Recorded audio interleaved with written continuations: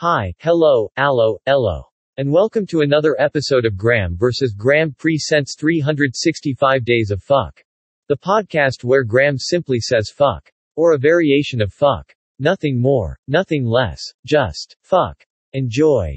Day 83. Fuck. There once was a man from Nantucket who kept all his fucks in a bucket, but his daughter, named Nan, ran away with a man, and as for the bucket, Nan took it. Great. Now, the man has no fucks to give. With all of that out of the way, if you have not yet subscribed to Graham vs. Graham presents on your favorite podcast platform, you should do so, and you can tune into all of the Graham vs. Graham presents short podcasts for short attention spans. Shows include 365 Days of Phuck, The Weekly Shit, and Monday Monkey Poop. Goodbye.